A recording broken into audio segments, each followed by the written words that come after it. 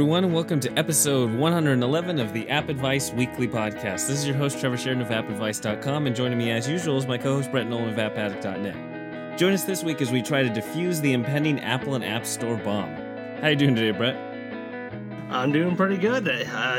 Hopefully I got my manual out and I can help you defuse that bomb. And the main impending problem with the App Store is twofold. First, we have essentially Apple Arcade's coming in September or October, who knows. But will people still be buying games? Because I know we were looking at the upcoming game lists, and there's a lot of premium titles that are going to try to come out before Apple Arcade is allegedly going to come out. And once it is actually available, and it's $10 a month, $15, whatever bundle price, whatever price Apple comes up with, are people going to still be buying individual games in any form, whether it's dropping big amounts of in-app purchase currency or buying all these premium games that are outside of the whole Apple Arcade ecosystem?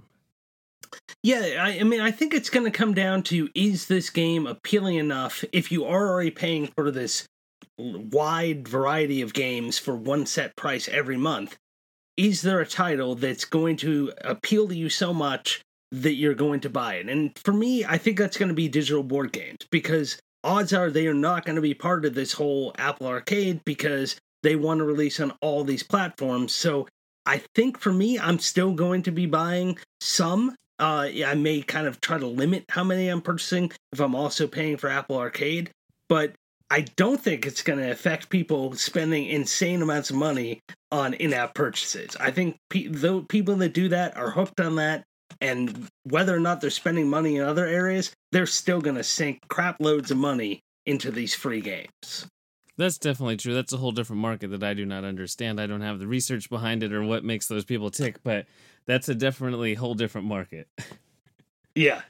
But for me, I think that if it's not an Apple Arcade, I'm probably not going to play it, to be completely honest. Just weekly releases or... See, we don't know how the Apple Arcade's going to develop, but if they have over 100 games at launch, that's going to take me a while to get through. I'm not going to play 100 games in a week. I'm going to, play a couple games, one game, whatever. But I'm going to make sure that I'm going to enjoy the games I'm playing. I'm going to play through them as much as possible. And that sucks out all the time to even look at the rest of the App Store. Like, I'm not even going to bother to go to the new games page to see what's new. I'll just go to the Apple Arcade because I'm assuming there's going to be a standalone app and just look what's in there. Right. Yeah, it's going to be taking up so much of your time. Are you even going to have time to even keep track of all these other new releases that might be coming out outside of that? I think people are going to have that as their go-to spot once they're paying for it, and they're going to miss other things coming out. So I think it's going to be tougher to be noticed if you're not part of this Apple Arcade, especially if Apple makes it a decently priced or bundles it with other things that it's going to be their go-to spot for games. But I don't know. I mean, there are going to be certain segments, like I said, digital board games, which I will still have to keep track of and keep up with. But yeah, I'm not sure how much time I'm going to have for other games outside of the Apple Arcade titles, because these are expensive, big titles. These are not quick games. They're not quick playing, just play it and forget it. These are rich, deep experiences, at least from what we can tell so far with that initial list. Yeah, the ones they've previewed, these are going to be the games that are already going to be at premium price points released on the App Store. And, the $4.99, $6.99, $9.99 titles, it seems like are all going to be part of the Apple Arcade. So, like you said, it's not going to be that quick action, Flappy Bird, I play it for 5 seconds and I hate it and delete it. These games should be relatively involved, story-based or complex gameplay mechanic-based, iOS-specific features, and all that good stuff. So it's really going to be difficult, and I kind of am feeling bad for the developers who weren't invited to be part of Apple Arcade, because Apple contacted specific developers. They didn't wait for developers to reach out to them. They're like, we want to work with these guys and these people over here.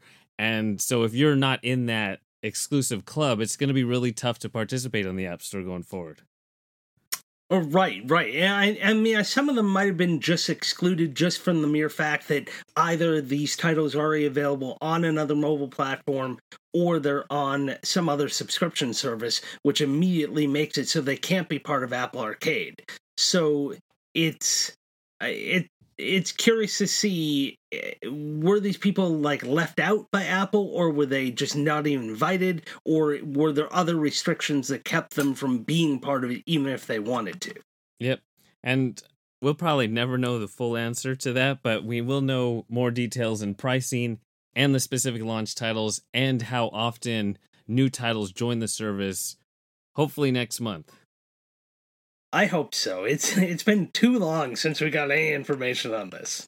And then also with the App Store, each week on our podcast, we try to talk about Apple news, new apps, and new games. And if you've noticed, you've been following along the past few months, you know that new app section we can't really fill, and it's just not changing. Week after week, we both are looking for apps that might be interesting to discuss, and it's tough to find anything. Like, once you have that kind of established, I'm going using this email app, I'm using this browser app, I'm using this weather app, I'm using this calendar, this reminders, you're ingrained into these specific apps. You have your Netflix or Amazon Prime or Hulu apps for streaming, and you have this whole kind of app sections that you go to, the ones that you're most familiar with.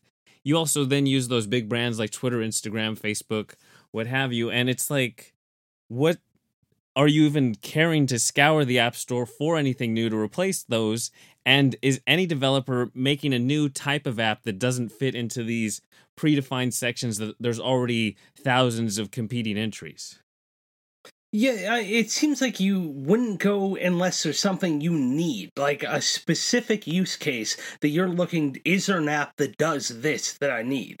Otherwise, even Apple, I believe we mentioned this on the podcast before, seems to have completely gotten rid of, in the App Store, the new App Store releases, like non-game. If you go to the App tab, it doesn't have a new section. It's the stuff we're using now, or the stuff we're most interested in now. It's not new, because there's just not a constant influx of new apps like there were back in the heyday of the App Store.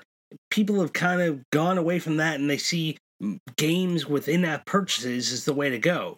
Apps, on the other hand, they tend to now have shifted to subscription models. So unless you have a app where you're going to be constantly adding new features or new content or something that's going to warrant this subscription model, then we're just not seeing it anymore, because you need to fit into these new ways of making money on the App Store. And if you just have these single pay apps, then where's the incentive to keep developing it? You really have to keep on driving sales, and unless you have massive updates, which is what Apple seems to be featuring on these apps now, then you're not going to get influxes of cash, and you're not going to have the money to continue to support the app and add new content. So it's these paradigm shifts that I think have kind of hurt the apps, and I don't think people have these grandiose ideas if they can carry on for years and years and years. They might be just like a one-off fun kind of thing, but that's not going to sustain you as a developer.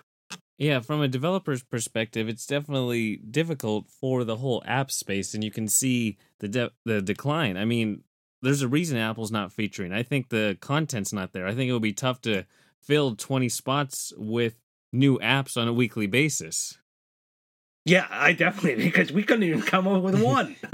And then from the consumer perspective, I can't get into the subscription model. I can't tell, like, oh, you can get the mindfulness app, and it's this great feature set, and it's like, here, drop $8 a month or $10 a month. I'm like, I could choose to just stream shows on Netflix or whatever for $13. I'm not going to pay it for these little sequence of videos. Like the cooking apps, same thing. It's all these subscription services. There's some intriguing ideas and compelling content, but when you see that future price of, oh, I got to pay every month for something that is so kind of optional or just extra in your life, it's tough to get on board. Yeah, there's very few apps I would even consider paying subscriptions for. I did subscribe to Infuse, which we talked about years ago, which was a video playing app. I subscribed for 1 year, realized I was hardly using it, and then dumped it. And I think the only reason I did it was because I could lock in a cheap price at the time. I knew the subscription price was going up.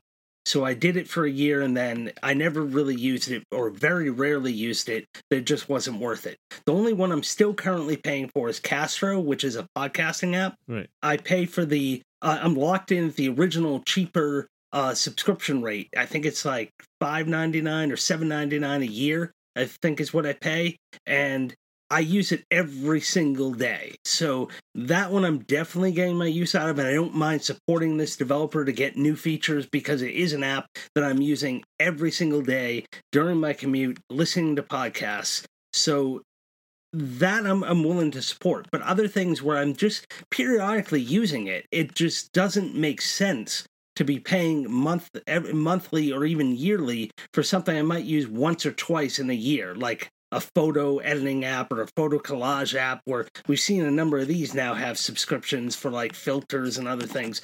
No, it's not the type of thing I'm constantly using. So why would I pay for a subscription? And I think that's also the problem of apps themselves, is that they're so replaceable and there's such a big flux of keeping things on your devices or practical uses. There's not the day-to-day, I'm going to use this every single day for the next month. Well, that's worth it. But, apps don't have that necessary, at least outside of those big brands that I mentioned at the top. You might use Netflix or Amazon every day, or Twitter and Instagram, and those are all free to use. They're these big brands. You're not going to necessarily use like the photo editing app or the cooking app or anything like that. Right, exactly. And something new might come along and, I'm already paying a subscription for this. You don't necessarily want to switch. Like, if you just downloaded the app, it's easy to switch, but it's like, I'm paying $10 for this app already. I'm not even going to try another one that might be better. Right, yeah. If you're already locked in, then and maybe you would, if it was free, to try it out and then see, and maybe at the end of your subscription year you might switch. But yeah, there's less incentive for you to go elsewhere if you're already paying for something.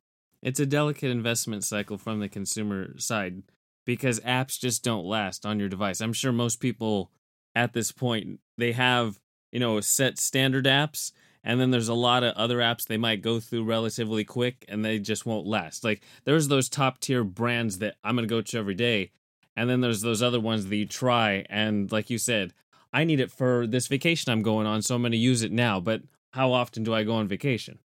Or I need to edit this photo right now. I want to learn to cook this specific thing right now, but am I going to come back to it over and over again?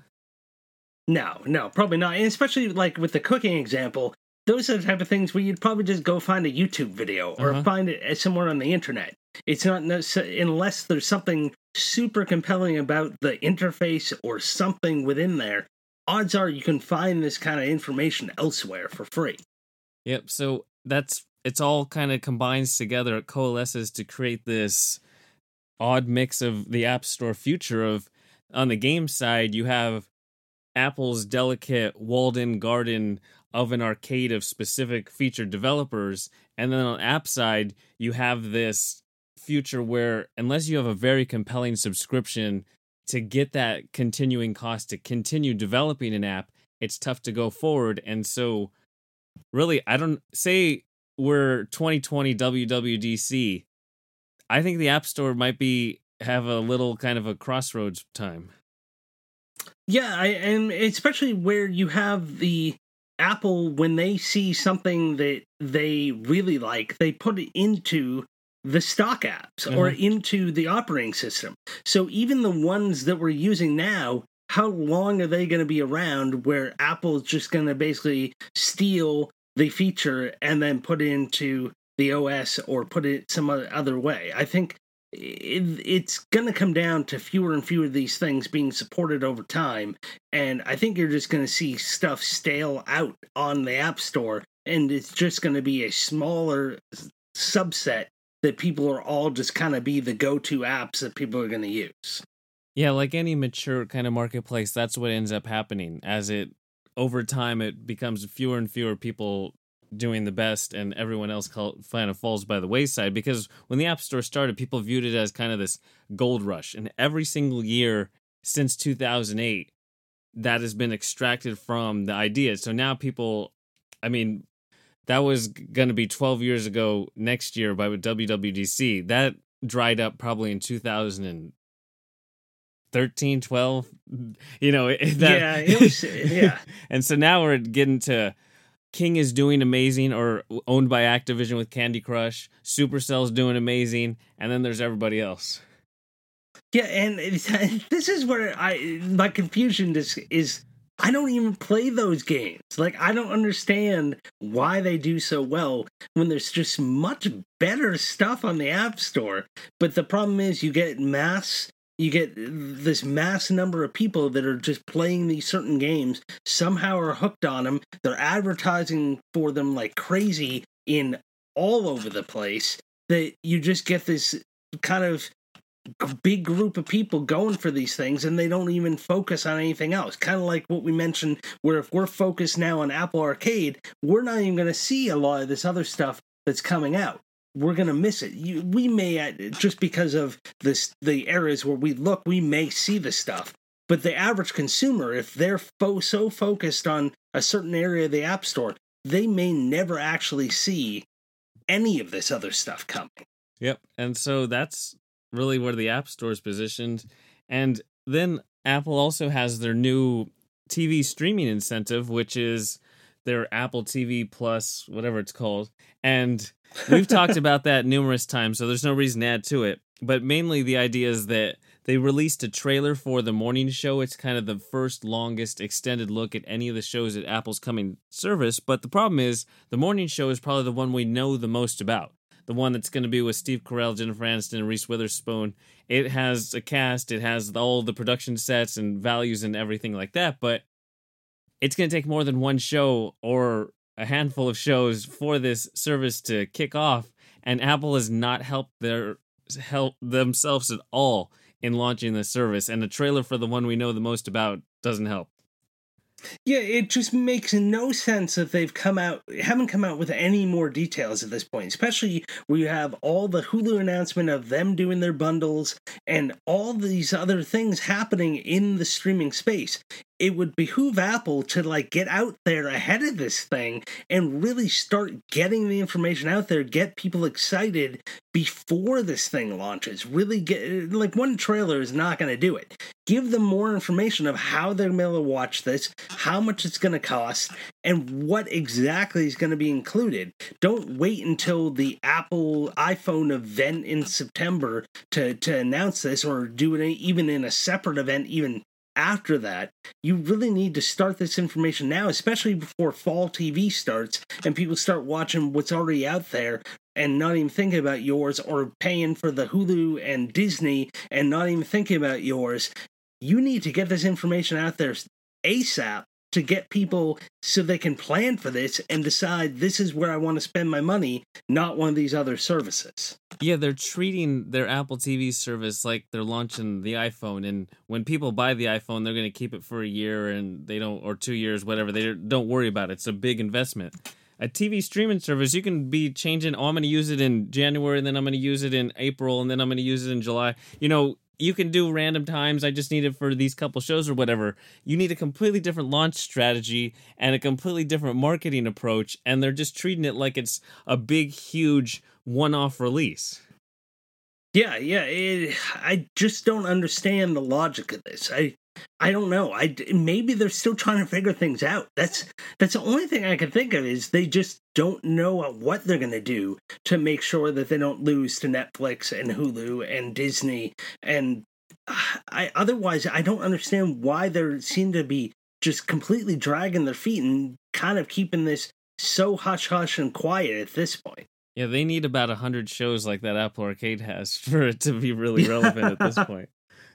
I would watch some shows if they're based on some of those games. That would be pretty awesome. That's what they need to do. Really, they do. They need to have better storytelling. I mean, you could even invest and make more animated shows so you don't have to be all live action. True. Yeah. And then also, Apple announced the Apple Card, and it was supposed to come this summer. And it turns out a select few people got a special invite, or I don't even know how the system was. Neither of us got the special invite, so I have no basis on explaining how the system works. But I guess over the next few weeks, the initial batch of Apple Cards have gone out, and now they're going to roll it out to more people to sign up. And it seems like you need a credit score of at least 600 to get approved. And then once you do, you can use the card without ever actually looking at the physical thing, but of course they're going to send you the actual fancy little card to show how of a awesome Apple Uber nerd you are, that you have this little white card with the Apple Silver logo on it, but that's just a heads up. Once it's available, we'll be sure to talk about it, let you know. It's effortless to sign up. You just go to essentially the wallet app, and there's going to be an option to add Apple Card, and you sign up with all the information that's already on a credit card stored in your Apple Pay account. So it's just a matter of time, I guess. But it's really weird that it's just so silently rolled out. I think maybe the engraving machine kind of broke down while they're trying to engrave all those nice cards, and who knows? They probably broke down on mine, and that's why I just haven't got it yet. Yeah, maybe it's because my last name starts with an S, so it takes a while to get down there. Maybe. Yeah, I should have been in the middle of the alphabet, though. Yeah, we start with like A, Alex, Alexis. I bet they sent anyone with the last name Siri. They got their cards, I'm sure. Yeah, or Cook. Yeah. But so let's keep an eye, I guess, on our podcast on Apple's website. You can sign up on their website to be notified when it becomes available. I don't know if that gives you quicker access to getting the actual invite to the card system, but I guess it's worth a shot. Yeah, go ahead. It doesn't hurt. And so we wanted to talk about some Apple subjects, but of course, guess what? We have some games to talk about. And the first one is Keep Talking and Nobody Explodes, which is a multiplayer game for 2 players in different areas. So essentially, you can have one device with the game loaded up on it, and it shows you this whole suitcase bomb that you need to defuse with these various modules to interact with. And then the other person has a manual. You can use the in-game manual or you can use the web-based manual, but essentially you have to talk back and forth. So if you want to do a phone call, a Skype call, whatever have you, you're going to rely on both persons, what they view, to work together to defuse this bomb.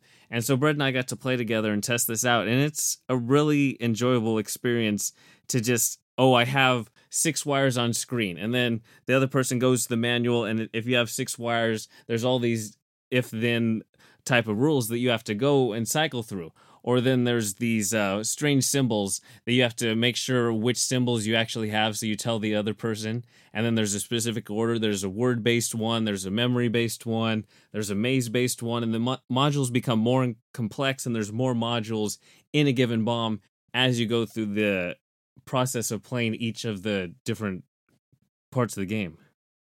Yeah, so this is a game that I first saw at PAX East like years ago, and when it came out on the PC. And then last year I picked it up on the Switch, and at PAX East this past year I finally saw their iOS release of this, and it works so well on iOS. My daughter and I we haven't played on iOS yet, but we played on the Switch. You can be in the same room, it's just one person can't look at the screen while the other one is trying to defuse the bomb. So one person focuses on that manual and is just telling the person what they need to do based on how they're describing what they see on the bomb. So it's almost like you're in an actual real situation where the bomb tech would be on site, looking directly at the bomb, trying to figure out how to defuse this thing, and calling back for support like, hey, what wires should I cut? What should I do? And it's just all this tension builds up because you're trying to be descriptive, but not spend too much time describing stuff because that clock is counting down, and you're trying to be as clear as you can, but also concise. And meanwhile, they're trying to quickly read through the instructions and find the lines that match so they can tell you what you need to do and hopefully don't cause you to cut the wrong wire or tap the wrong symbol or something. There were several times when Trevor and I were playing, and I completely forgot to ask him if there was a vowel in the serial number on the box, so I was telling him the complete wrong instructions on what to do, and then we had one strike against us. So he cut the wrong wire or tapped the wrong button, and then we had to reevaluate and try to quickly make up the time that we lost and hopefully defuse the bomb before it went off.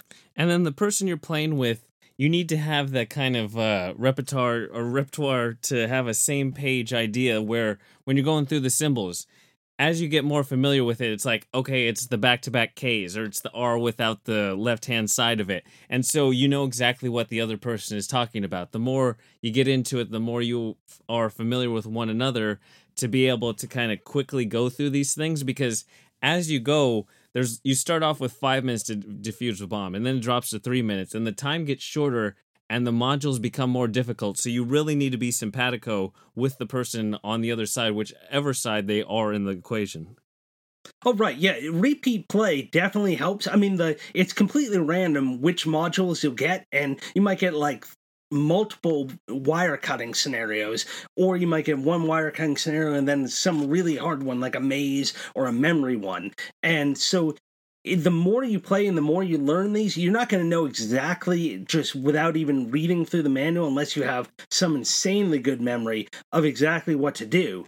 But it's going to help that you know more, you kind of get more used to the manual, know how to quickly flip through the manual, find the lines you need, and tell the person what you need to do, or you just know these strategies to start to learn for the different modules that help you shave off a little bit of time. You still won't get it immediately, but at least you can kind of shave off a few seconds, which you're going to need when you have 4 or 5 of these things to do, and you only have 3 minutes to do it in. So you start to learn tricks, and then when you come across a new one, then you're like, oh, wait a minute, I'm trying to figure this out, hold on. Meanwhile, the other guy's sweating bullets as the counter's going down, and the bomb's going to blow up, and it's a lot of fun. There's tension there, but it's still insanely fun to do this. It's surprising how just the basic mechanic is changed completely once you have to rely on somebody else. Like, if there was a different rule set where it was more reliant on you, it wouldn't nearly be as fun as working with somebody else. Right, exactly. It's that whole trying to both people describing things, and hopefully there's good communication between you two. That's where the real fun is of this game. And easily this was the game of the week for me. Like, I absolutely love this game. Every time I played it, I love it. It works very well on iOS. Like, being able to manipulate by just swiping to rotate the case, and then tap into the module you want to work on, and then you just tap to cut the wire or tap to hold the button. It just works super well with just the touch gestures. It feels more hands-on, like you would be if you were actually there trying to defuse a bomb. Not that I'm going to actually ever try it myself. I'll leave it to the professionals. As much as I trust you, Trevor, I'm not going to be doing any real bombs with you on the other side reading me. I'll be on the manual side. Yeah, exactly. So that's Keep Talking and Nobody Explodes. It's $9.99, and is it iPad only? I believe it's universal. I thought it was. Well, that's cool. Yeah, it's universal. Perfect. And so next up is Kubrick's, which is based on Stanley Kubrick, I guess, slightly. I don't know how the game is actually connected. They throw his name in a quote at the very start, but it's Kubrix, so Kubrix, and it's brick-based, where you have to rotate various sides of this kind of layered square cube idea, and you have to connect these pathways. So each side, it's kind of like an open-faced Rubik's Cube. It's a little bit like Euclidean lands, just without the character movement. So it's the same idea of wrapping your head around 3D object manipulation, and every side has different pathways and angles, and you have to line them all up so that the starting point gets to the exit point, and you get the essentially current to flow through the entirety. And it's just a puzzle game that's relatively familiar but different and challenging. Every single level keeps you compelled. It's built on the same mechanics as you go on, but there's more varying lines to deal with and more angles and potential sides to align together. Yeah, so it gives you like a number of kind of like endpoints you need to get in the top. You see like these little boxes, and it tells you how many you're trying to get. That seemed to vary wildly. You'd go from one where you needed 4 to one where you just needed 2 to then back to one where you needed like 3 or 5. So that kind of seemed a little just all over the place. The difficulty didn't really kind of arc in any one direction, just was all over the place. But it was the type of game where as soon as you finish one, you're like, I want to do another. Mm-hmm. And I want to do another and another and another. And before you know it, you've done like 20 of these things. You're just sitting there flipping, and it's just a fun time waster because it gets your mind working as you're trying to figure out, oh, I need to flip these in this order. And you can zoom in and zoom out to focus on one little area because some of these things get super tiny and they're tiny little lines, especially on the phone, trying to line them up. And then you might have something in the right place when it lights up, but even then it may not necessarily be correct. You might have to rotate it around another time and it'll light up in a different spot. And so you just kind of just keep working your way through different sections of this overall puzzle until you get everything lined up just right, and then it immediately clicks when it's correct and shows you that you got it correct, and then you move on to the next one with a fun little pun of a title with the word brick in it somehow. And it's just a fun, free little time waster. Yeah, it comes from developer Kenny Sun, who is best known for probably A Hollow Doorway or Circle Infinity, which are both more fast-paced, challenging games built, that Super Hexagon style where it's super fast-paced, super challenging, lining things up, getting things through. So it's nice to have the more methodical approach to take your time, figure everything out, and then the game doesn't have any timers. There's no 3-star scoring system. There's none of that extra fluff stuff. It's just essentially figuring out, getting all of the dots connected, and taking your time to figure it out and slide it around. I did find that sometimes I didn't necessarily think out what I was going to do and I just stumbled into the right answer. It happened more often than not. I was actually surprised. That was kind of the only disappointing aspect. Yeah, I definitely did that a few times where all of a sudden, I guess I got it. Yeah. I was very happy there was no move count. I hate when I feel like I got to go back and redo it in a certain number of moves, especially this, where you're kind of just fumbling your way through sometimes and just trying all the different combinations. To have like a move counter would just been super annoying, and I probably would have put it down. But the fact that I can just freely, like Zen-like, take my time, do whatever I want, and not feel rushed or anything, and I really enjoyed that about this. Yep, so that's Kubrick's. It's free, it's universal. And then there's Thief Rivals, which is a game that lets you essentially race to a point to steal treasure and then race back to the starting point. And you have different challenges that you can jump into. It's all online multiplayer based. And as you increase in rank, you'll unlock new areas and there's more potential combatants or multiplayer opponents to go against. And so that raises the challenge. But the main idea is getting first to the treasure, first to back, and get in first place to bank as many coins as possible, because each match that you play has an entry fee, and you have a set number of coins, so obviously you don't want to waste them. The twist is that you can actually attack one another, so you can upgrade your abilities, but you start off with a bomb you can drop that will essentially detonate to people behind you. You can activate a shield so people can't attack you, and then you can throw a knife, and you might need a couple, but that will help attack enemies and slow them down if you are behind. So if you ever are like completely out of it, you can use all these abilities to try to catch up. So it has a little bit of a Mario Kart idea right there. But just the core idea is relatively fun, and I was actually enjoying it, but it seemed like the more matches I played, the more every single match kind of blended together, no matter which set of online opponents you got, and I won every single time that I played. I'm not bragging about it. It just seems, I don't know what's wrong with everybody else, but it was overly easy to play this game. Yeah, I was wondering if these were AI players or something, or I'm worried really about actual that. Real players, because I won every single time too. It felt like it was just far too easy. It seemed like it's a great concept. It just felt a little too like stiff. Like nothing felt like it flowed like it would, like Speedrunners, the Tiny Build game. That one felt more like flowy and natural moving as you ran, like, and that one's more like an endless thing, but it's the same sort of style where you can attack your opponents and try to knock them out, and you're trying to get ahead of them so that you don't get knocked out by it closing in on you.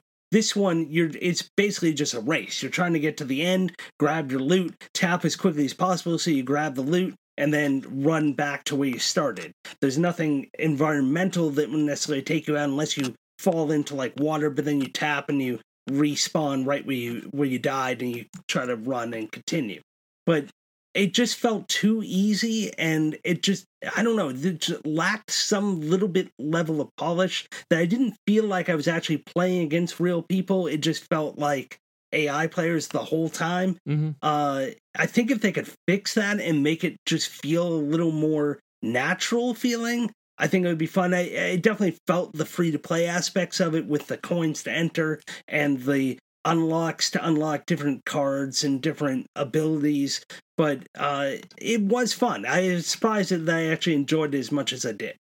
Part of me wonders if they're like real people, but you're just running against ghosts or something, but it seems like they still throw stuff at you. I just, yeah, you're right. There's not the randomness you would expect with an online multiplayer where some people might not go against the grain or just do things different. It seemed like everybody is playing in that whole AI fashion to get to a certain point, but part of me also wonders, I mean, I remember that King Crab game or all the Hole.ios and various .io games.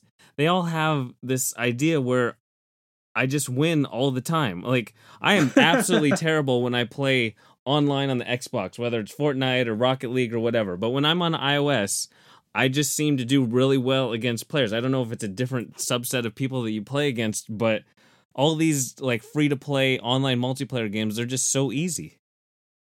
I feel the same way. But this one more so, I think, than any other, it seemed. Like, especially with the whole pack mentality of, it seemed like every other player, they kind of just followed each other as one big pack. They didn't even kind of spread out on, some of these courses are pretty wide. You can get like different multiple levels, and everyone just kind of stuck together. And I don't understand why. Like, you would think you'd spread out so that people couldn't throw knives and stuff at you, but they all kind of just grouped together.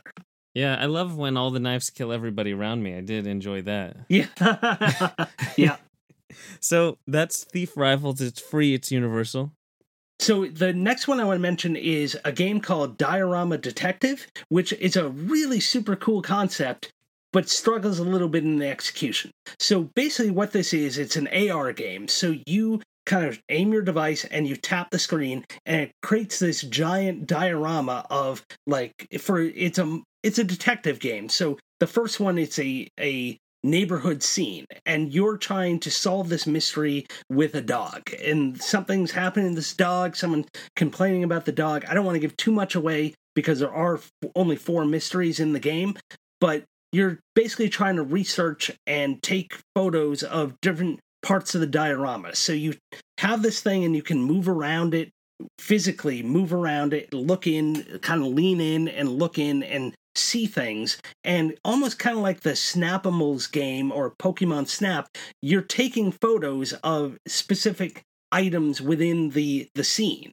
And you have this whole, almost like a CSI yarn connecting board that you're kind of laying out all the evidence you have for this mystery, and you're dragging these photos on to kind of link up the various pieces of information you found. When you drag a photo on there, then it reveals more information. You see new yarn come out, and then you can tap on that and it gives you a little more information of what you need to look for next, and as you're solving this overall mystery, and new locations get added to the diorama for you to go look in that, and there's little characters to move around.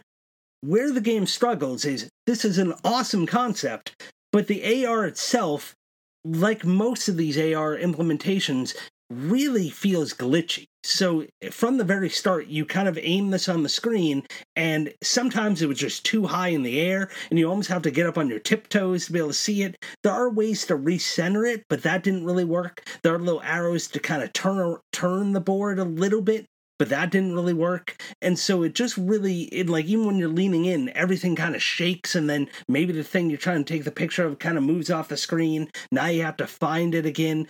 I just wish that more of these AR implementations would allow you to use your fingers to just rotate it around, or pinch to zoom and zoom in and out, rather than forcing you to kind of walk around it, because I think that's where things start to go screwy and haywire, because it kind of loses exactly where you are. When it worked, it was amazing. But when it didn't work, it was so incredibly frustrating, which was really disappointing because it's such a cool concept for this game.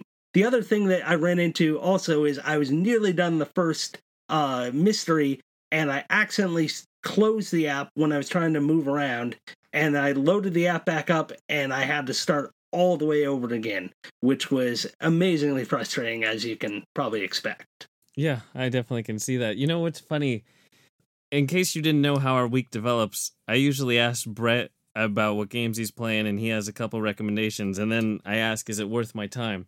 And he said Detective Diorama was too frustrating with the AR, and I didn't really get into it for that reason, but just I tried to launch it up, and there's no alternative way to play. There's no finger gestures or any way to do it with isn't AR based. So you got to get that flat surface right at the start. I'm like, nope. So I love the idea of a crime scene investigation with the actual detective board set up where you link everything together. And I like AR, but the combination just doesn't sound like it's worth the investment, the time investment.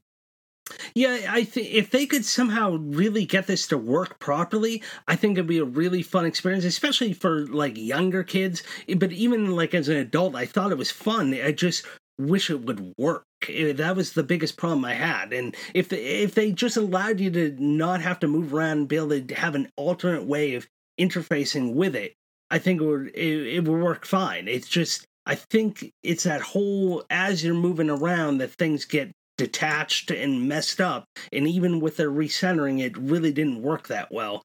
I just don't think the technology is there for this perfect experience. But I wanted this to work because it was a fun, neat idea, and I hope they can somehow fix it. And I'm gonna monitor to see if they have updates to say that they fix things, and I'll definitely revisit this one because I did like the idea and just the gameplay of it. I just wish it worked. But that's Diorama Detective, and it's a Universal app, and it's $3.99.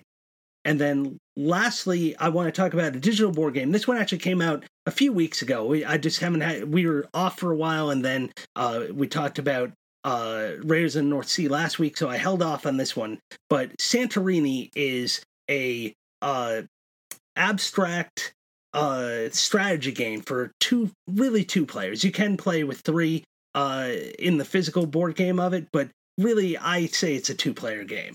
And what's really cool about it is it's a very easy basic strategy game where each player is a certain Greek god, and you're moving around this board, a 5x5 grid of board. Each player has 2 characters on there. And basically on your turn, the basic move is you move one of your workers, and then you can build one level of a building, and it has to be touching next to your worker.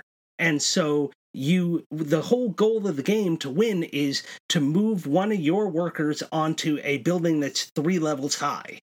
The problem is the other player can cap off a building when it hits 3 with a blue top that seals it off, so then you cannot climb on it. Or actually, at any level, they can put one of these blue tops on that can cap it off, and then you can't move on to that building. So the whole goal is just to get one worker to reach that 3rd level. Where the really interesting part of the game comes is there's all these different gods, and each one has completely different powers. So those powers may change what you can do on your turn, like maybe you can move twice, or maybe you can build 2 levels at a time, or maybe you can move both of your characters, or maybe you have 3 characters on the board. Or it could switch up the win condition for your character. Like maybe your character has to drop down 2 levels in one turn. So now he's up on a 2nd story thing. Unless somehow the other player can stop you, you could jump down, you could win. So it constantly changing. Every game is completely different because of these god powers, and you have to completely change up your strategy based on what your opponent can do or what you can do as far as those gods go. So there's so much replayability here and strategy because it changes up all the time. And how long do you think an average game takes? Oh, it could take anywhere from a minute to, depending on what those powers are, to like maybe 20 minutes, 15, 20 minutes, because you're kind of keep on going back and forth, back and forth. It totally depends on how the players know their powers, or just dumb luck sometimes, because you kind of lose your train of thought and you put them in a position where they can win with their power or win with their special win condition. The nice thing about the app is they do have, like in the physical game, there are like I want to say a little over 50 of these different gods. And the base game, so you buy the app, you get access to 34 of those gods. You only have access to 4 of them to start, but you can play this kind of Odyssey single player mode that unlocks those characters. So basically you're playing and you kind of beat that character to then unlock them for the rest of the game. And then there's certain other characters you can purchase through in-app purchases to unlock them. You won't be able to unlock them any other way other than buying them. But you do have access to 34 of them. You just got to play through that single player mode, which is actually really nice because it kind of forces you to learn the different characters and figure them out in order to play through them. There is also a pass and play where you can play locally against someone else, or you can do an online mode where you can get a random player, but I did struggle to get matches set up for that. Or you can use kind of like a code and set up a friendly match with someone that you know, so that way you know the other person you're playing against. I own the physical version of this game, and my kids love it. I love it.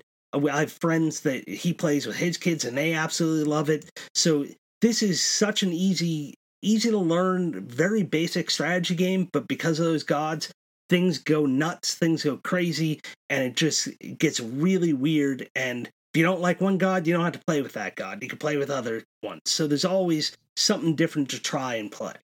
Awesome.